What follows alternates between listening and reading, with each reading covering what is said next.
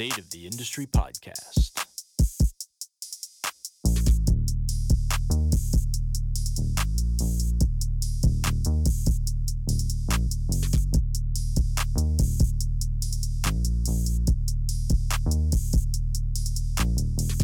And here we go. This episode is brought to you by KP Movement Education, your source for health and movement education and coaching. Whether you are a health or fitness professional, a fitness consumer, or perhaps a passive bystander, KP believes that everyone deserves the right to pain-free movement. That's why their memberships and services are designed to educate, empower, and inspire you to create a culture of movement for yourself and those around you. With 2 membership options, you'll find education surrounding developing at-home training programs for yourself or for others, mental health and exercise, lifestyle medicine, and much, much more. Check it out at kineticperformance.ca/memberships. That's kineticperformance.ca/memberships. Hey, Fit Fam, welcome back to the State of the Industry podcast. I am your host, Adam Youngsma. In today's episode, I am going to really break down a topic that I have wanted to discuss for many, many years, well before I ever was even thinking about recording a podcast. And that's just going over the 5 biggest lessons that I have learned over my time working in fitness facilities, in rehabilitation clinics, and high-performance sports training facilities, and just what I've learned by watching other trainers, watching other strength and conditioning coaches, physios, chiros, osteopaths, massage therapists, and even business owners, and just the biggest pieces that I've learned during my time. And I think that when it comes to learning, when it comes to experience, everybody always wants to be experienced. They always want the most experienced person who has really good knowledge base. And the thing about experience is that it often comes with a lot of mistakes that you've made, and often learned lessons the hardest way possible. And so what I'm going to try to do is, whether you are in the fitness industry or not, whether you are a rehabilitation specialist, a personal trainer, or maybe you're just, the weekend gym goer, you're a fitness enthusiast who just loves working out. What I want to do is just talk about some of these lessons that I've learned along the way, and hopefully they will provide you with a little bit more insight, not only into the process of training, but also help to maybe pick the right type of mentor for you, and maybe even prevent you from falling into the trap of making mistakes and having to learn things the hard way. So let's dive right in. So the first one that I wanted to just discuss is when I'm asked a question, and this is by anybody, whether they are family members, friends, whether they are clients, or maybe they're even personal trainers, whether they're experienced or new, it doesn't even matter. I get asked questions all the time, and oftentimes people want a black and white answer. Like, they want, it's either this or it's that. There's only one right answer. And the problem in the fitness industry, or the problem, I guess, more so, not with the industry, but with humans, is that every single answer to every question is, it depends. There is not a one size fits all. There is not just one way to go about rehabilitating a specific injury. There's not just one way to go about putting on muscle mass. There's not one way to go about eating. There's not one way to go about, even educating students. Like, there's just not one way to go about doing it. Every single person learns a little bit differently. Everybody responds to different stimuli differently. And when we start to understand that, we start to realize that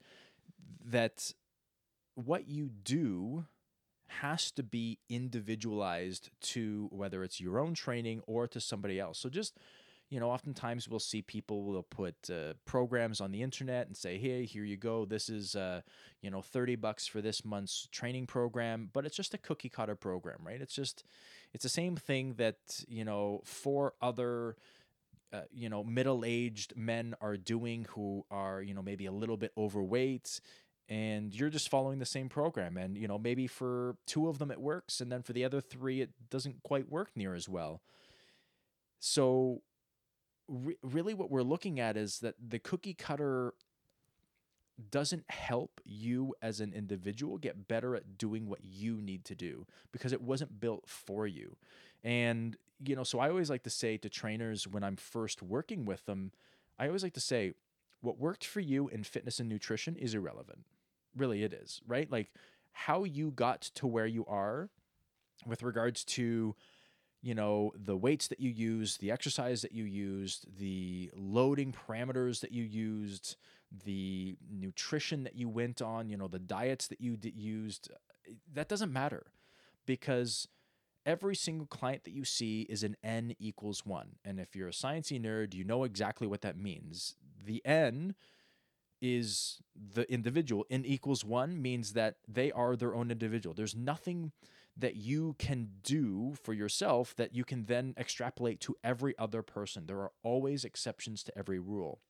So it's not saying that some things won't work. It's just saying that the odds are that's not the right thing for them to be doing to get optimal results. So you have to figure out, okay, how do I get the most out of this individual and train them in a way that I'm going to optimize their movement, their nutrition, their function, minimize their pain, because I need to make sure that I'm focused on that person as an individual and not just, I have X amount of clients and I pretty much have them all on the same program with slight variation. That's really what we need to focus on, right? Because it depends has to be what you're thinking. If a client comes in and says, hey, I want to lose 50 pounds, what's the best way to do that?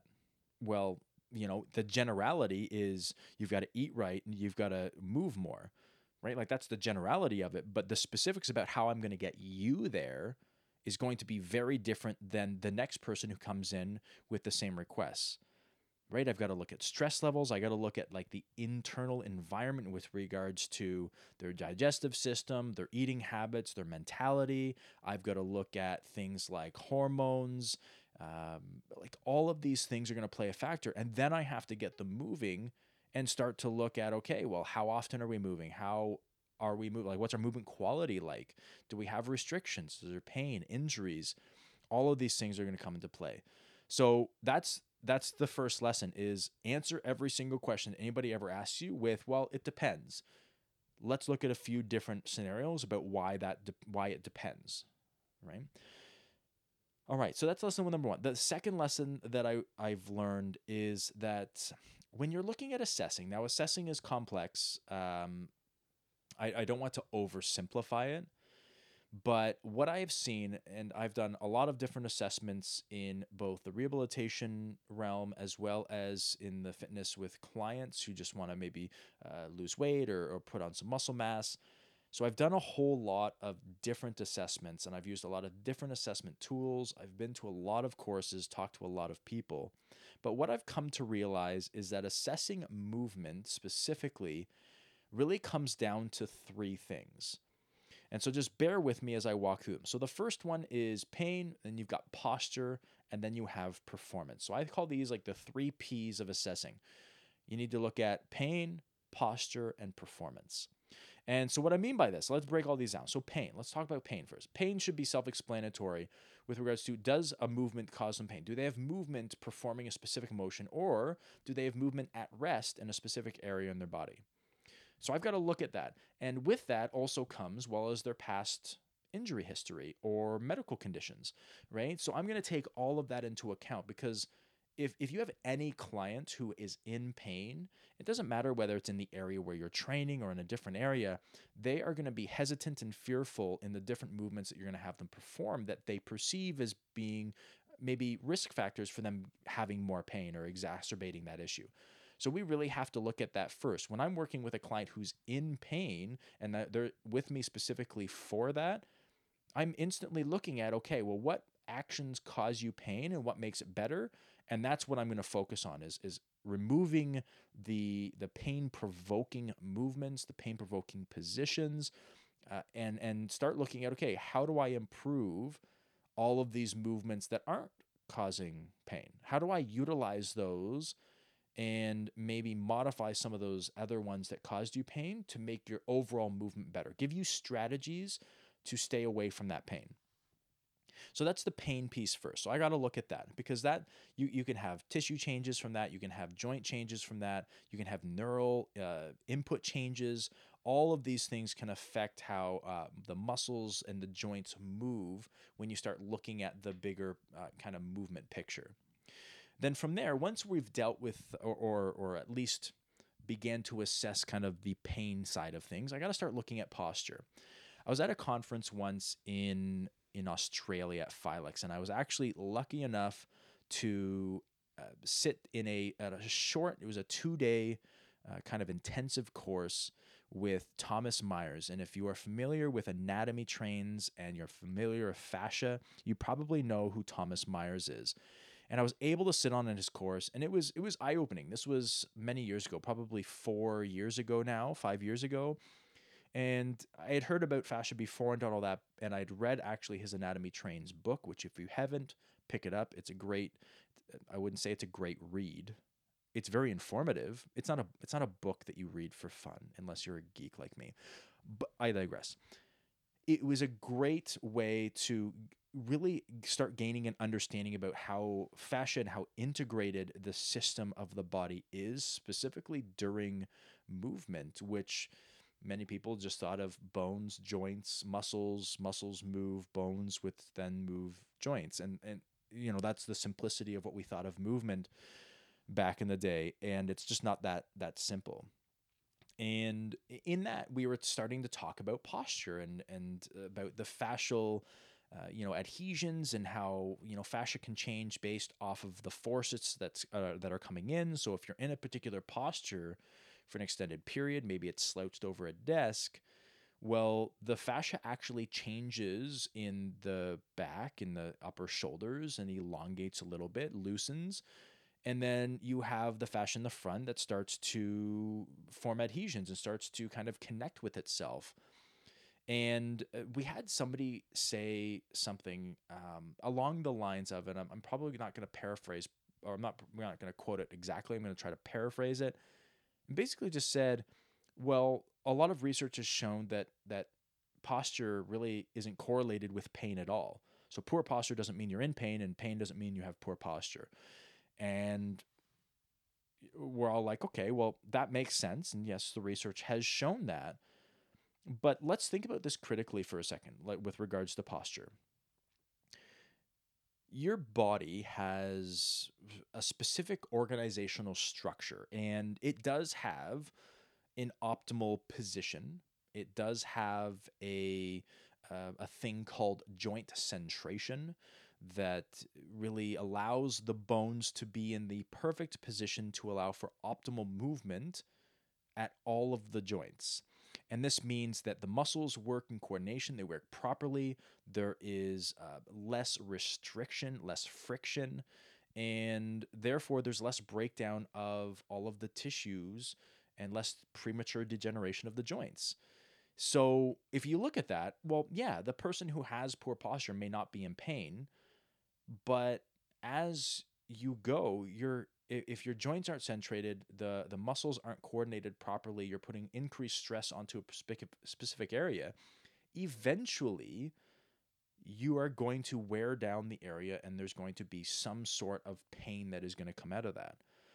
So while research doesn't necessarily say that there is pain in a specific area because of posture, and that just because you have poor posture doesn't mean you have pain. Just because research says that doesn't mean that they're irrelevant. We still have to understand that posture, specifically static posture, is still very, very important. But we have to also understand that it is only a piece to the puzzle. It is not the whole puzzle. I can't look at somebody's posture and be like, oh man, I guarantee you they got some shoulder pain, restricted motion, blah, blah, blah.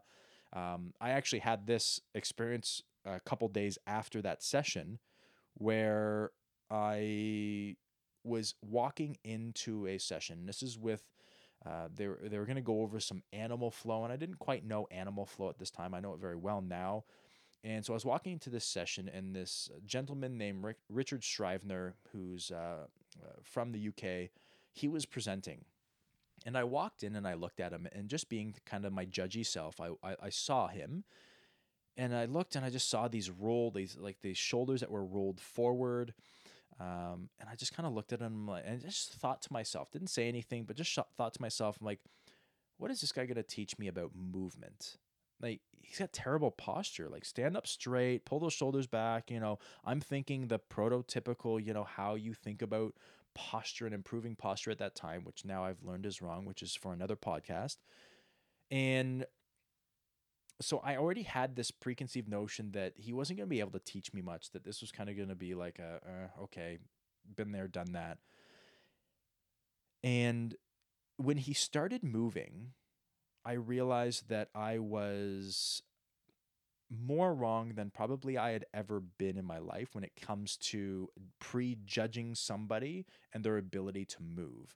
And he was probably one of the best movers, if not the best mover I have ever seen. He was strong in position. He had a great deal of movement, mobility, all coming from the right places, and an incredible amount of stability and strength. And he was doing things that I had no hope of ever doing.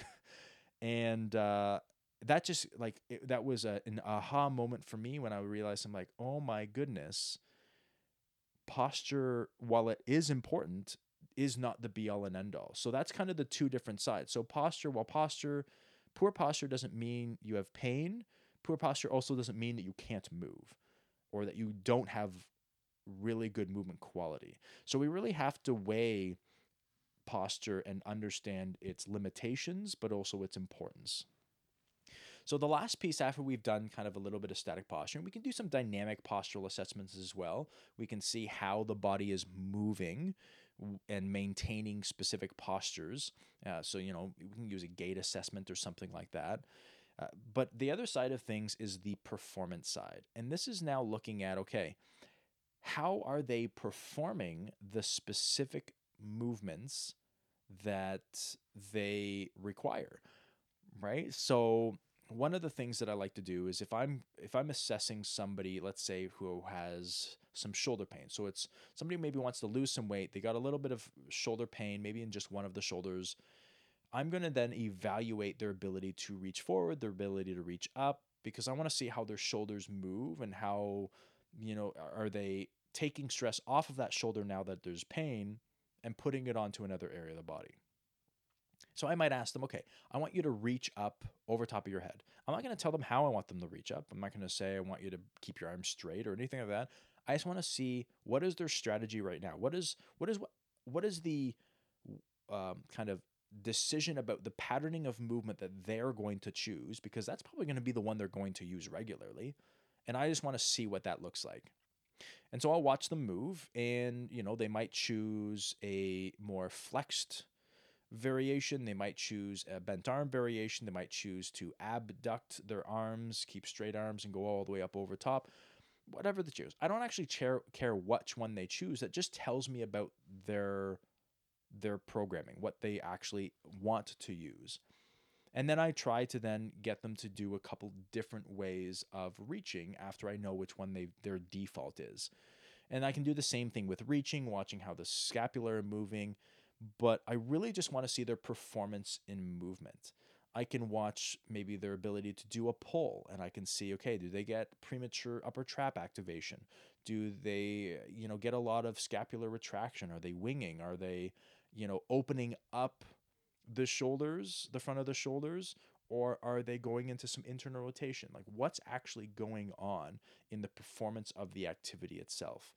And all of this gives me ideas. So all three of those are pieces to the assessment puzzle that will then allow me to build the best program for them, focusing on their strengths, their weaknesses, and then also staying away from pain. And all of this helps me be then the best trainer, strength and conditioning specialist, rehabilitation specialist that I possibly can in order to serve my client as best as I can. So That's what I want you to think. Now, I'm not saying use what I just discussed as kind of how you assess, but just understand that those are the big three pieces that you're looking for, right? Whether you use the FMS, whether you use the MCS, it doesn't really matter. The SFMA, whatever you use to assess your clients, use it. That's fine. But just understand that those are the three pieces that you're really looking at: pain, posture, and performance. And the pain is often you're asking questions as opposed to assessing, because you may not be a rehabilitation specialist who's qualified to assess pain or the sources of pain. But understand that most pain has a movement cause. And so we can look at movement and therefore assess where there is maybe some dysfunction and then correct that dysfunction. The next piece is one that I have had a really, really big struggle with the fitness industry. And I have had a lot of heated conversations. I have had a lot of debates with people. And it is the idea that when you are training clients, not you, I don't care about you. Okay, I do care about you. But I'm talking about when you train clients as a strength and conditioning specialist, as a personal trainer, or even as a rehabilitation specialist who's also doing some active therapy. You are trying to train them for real life, not for success in the gym. So I see so often clients in the gym doing PRs for deadlifts. They're doing PRs for squats and for bench, and all just to get this number, this way of assessing strength, as if strength is the be all and end all for anything and everything that you can do in life. Now, I agree. I love strength. I love lifting heavy, and I understand that yes, strength is important, and I understand that strength in most cases typically isn't a bad thing in a movement pattern. But I will say this: when you are looking at a little bit more of a 30,000, so if you adopt a bit more of a 30,000-foot view of training and your client's future, what you will start to understand that if you ask somebody who is now 50, that when they were 25, 30, how they would have wanted to train now that they know what they know and now that they feel how they feel, they would probably tell you they would prefer to have better movement quality, less pain, less stiffness, rather than being big and bulky. Now, I understand that it could be a generational thing. It could be a kind of an age thing where, people who are generally between the ages, specifically males, between the ages of maybe 15, 16, all the way up until they're probably in their early to mid 30s, you eventually hit this point where you're like, this risk of me getting injured from lifting heavy and this pain that I feel, and I'm not talking, the soreness after working out, like that's not necessarily a bad thing, but the soreness that I have on a daily basis from the lifting that I'm doing isn't worth the risk, right? Or the benefits that I'm getting from it.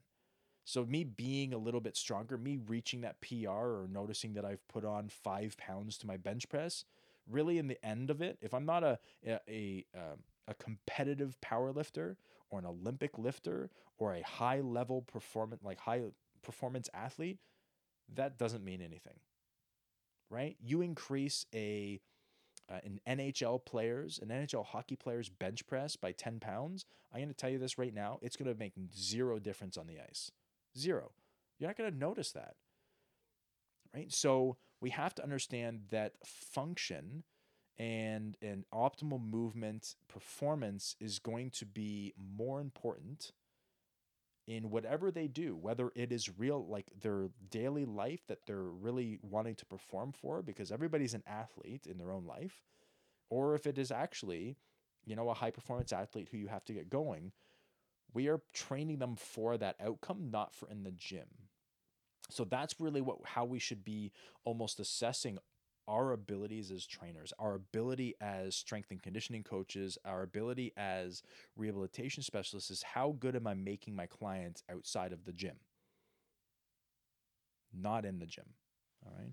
So that's something that I have a lot of discussions, and I'm sure there's going to be some questions that I'm going to get or some comments I'm going to get either on social media or on email. But like, I welcome that. If you have questions, if you want to disagree with me, that's it's a free country, and I welcome the discussion. The next piece is one that I have a this is actually almost like a pet peeve of mine, but it's the idea that, and this kind of goes back to the thing that we talked about at the very beginning with regards to what worked for you really is irrelevant. But I see it all the time that you have a personal trainer or a strength and conditioning coach, or a rehabilitation specialist even, who maybe trains in a specific way. So maybe they train like a power lifter. So that's their go-to way of training. So they enjoy lifting heavy weights. They enjoy their big three, their squat, their deadlift, and their bench. Maybe they're really into CrossFit, and so that's kind of where they mold everything off of. And they then start to program for their clients in that same way. So you look at their program, and it looks like they're training a powerlifter or a CrossFitter.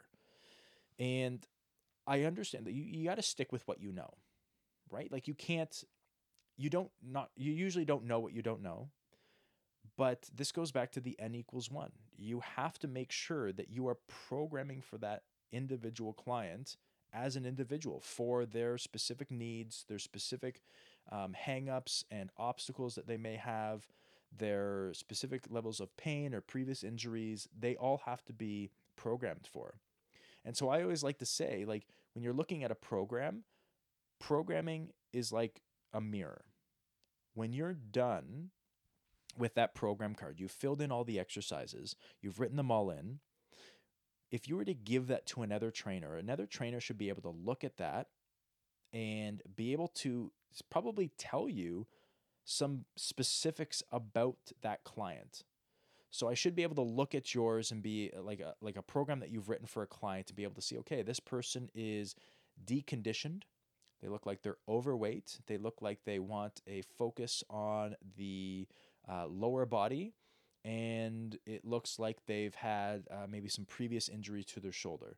I should be able to see that by looking at your program. I don't know their name. I don't know their background or their occupation or anything like that, but I should be able to see a reflection, the physical reflection of your client in that program. That is called programming as a mirror, right? That should be the reflection. There shouldn't be any exercises in there that you're like, I'm not quite sure why that's in there. It's an exercise that I really like, so I want my client to do it. Every single thing that you program for your client should have a specific purpose. It's not just they're not throwaway things, because the time that your client is paid for, or the time that you're putting into going to the gym, the amount of effort and energy that takes, and the amount of motivation and the amount of things that you really have to do in a day, like your time and your money is very valuable. And so whether you're programming for yourself, you're programming for a client, a friend, family member, we have to ensure that that program really gives us a good reflection of that client and of their needs and the goals and outcomes that they're looking for. And then we progress it from there. Now, it doesn't have to change a huge amount when you start progressing, and we'll talk about programming in later weeks when we get into some additional podcasts. But really looking at programming as a mirror, I think, is a great way to think about programming, and is a great way to do a self-check for yourself when you go through a client's program. And this may be something you want to do.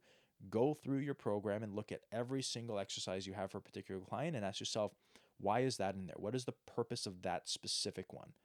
And if its only purpose is, well, we didn't hit pecs that day, so I want to hit it, that's not the reason. That's not a good enough reason to have a exercise in a program. The last thing that I want to talk about is something that I've really only come to realize in, I would say, the past 3 or 4 years. And that is that within the industry, specifically in the average kind of just fitness enthusiast and newer personal trainers, is this, I guess, overlooking of rest and recovery. Like, rest and recovery is really often an overlooked aspect of training.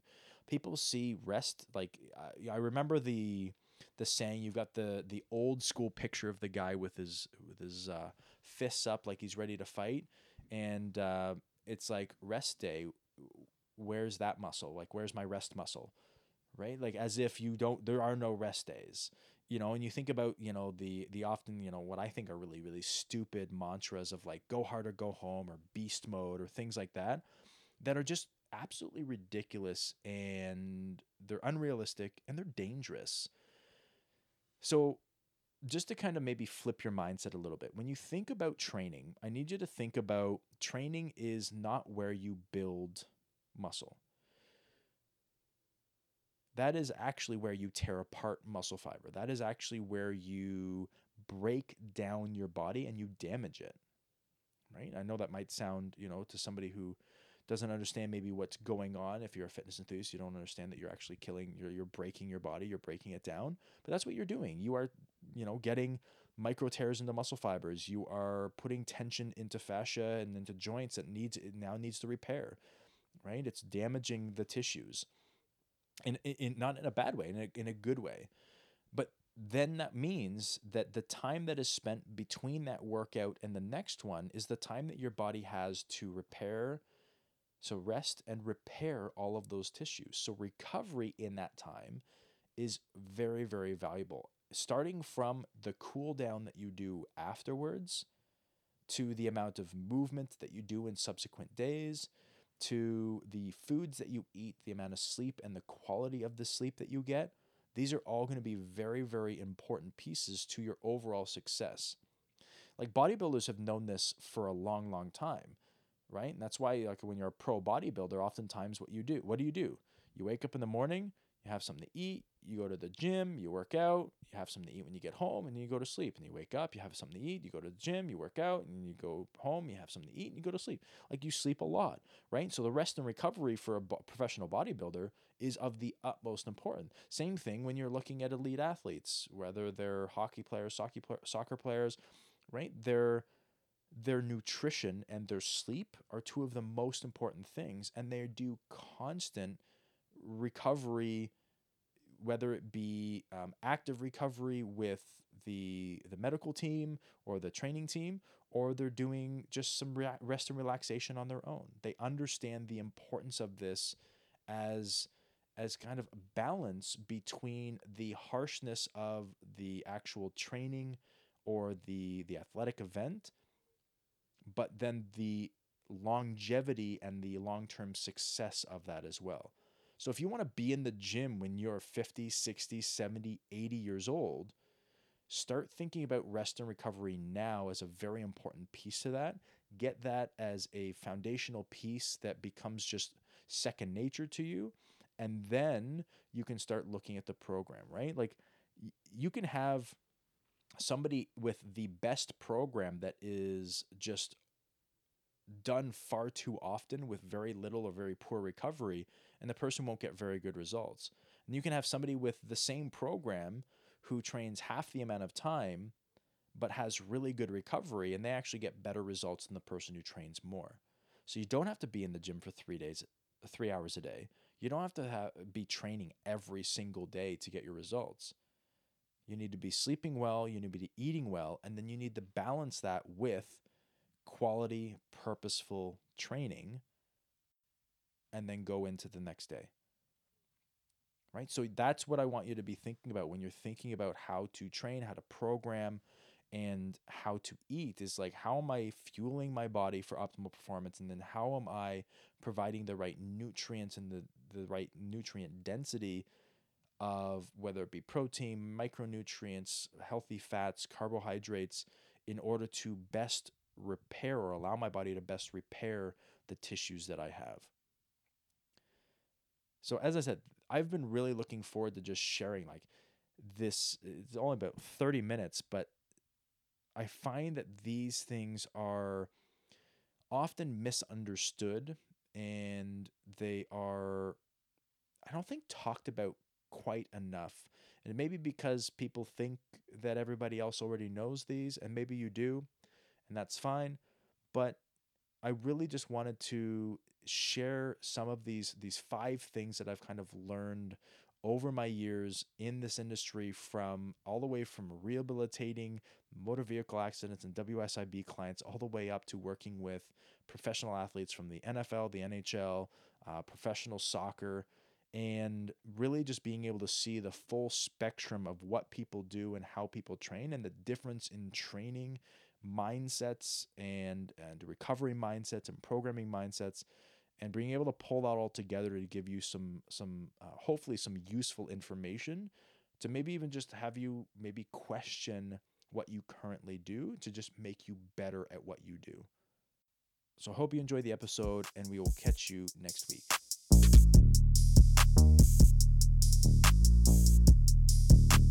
State of the Industry Podcast. I'll be back.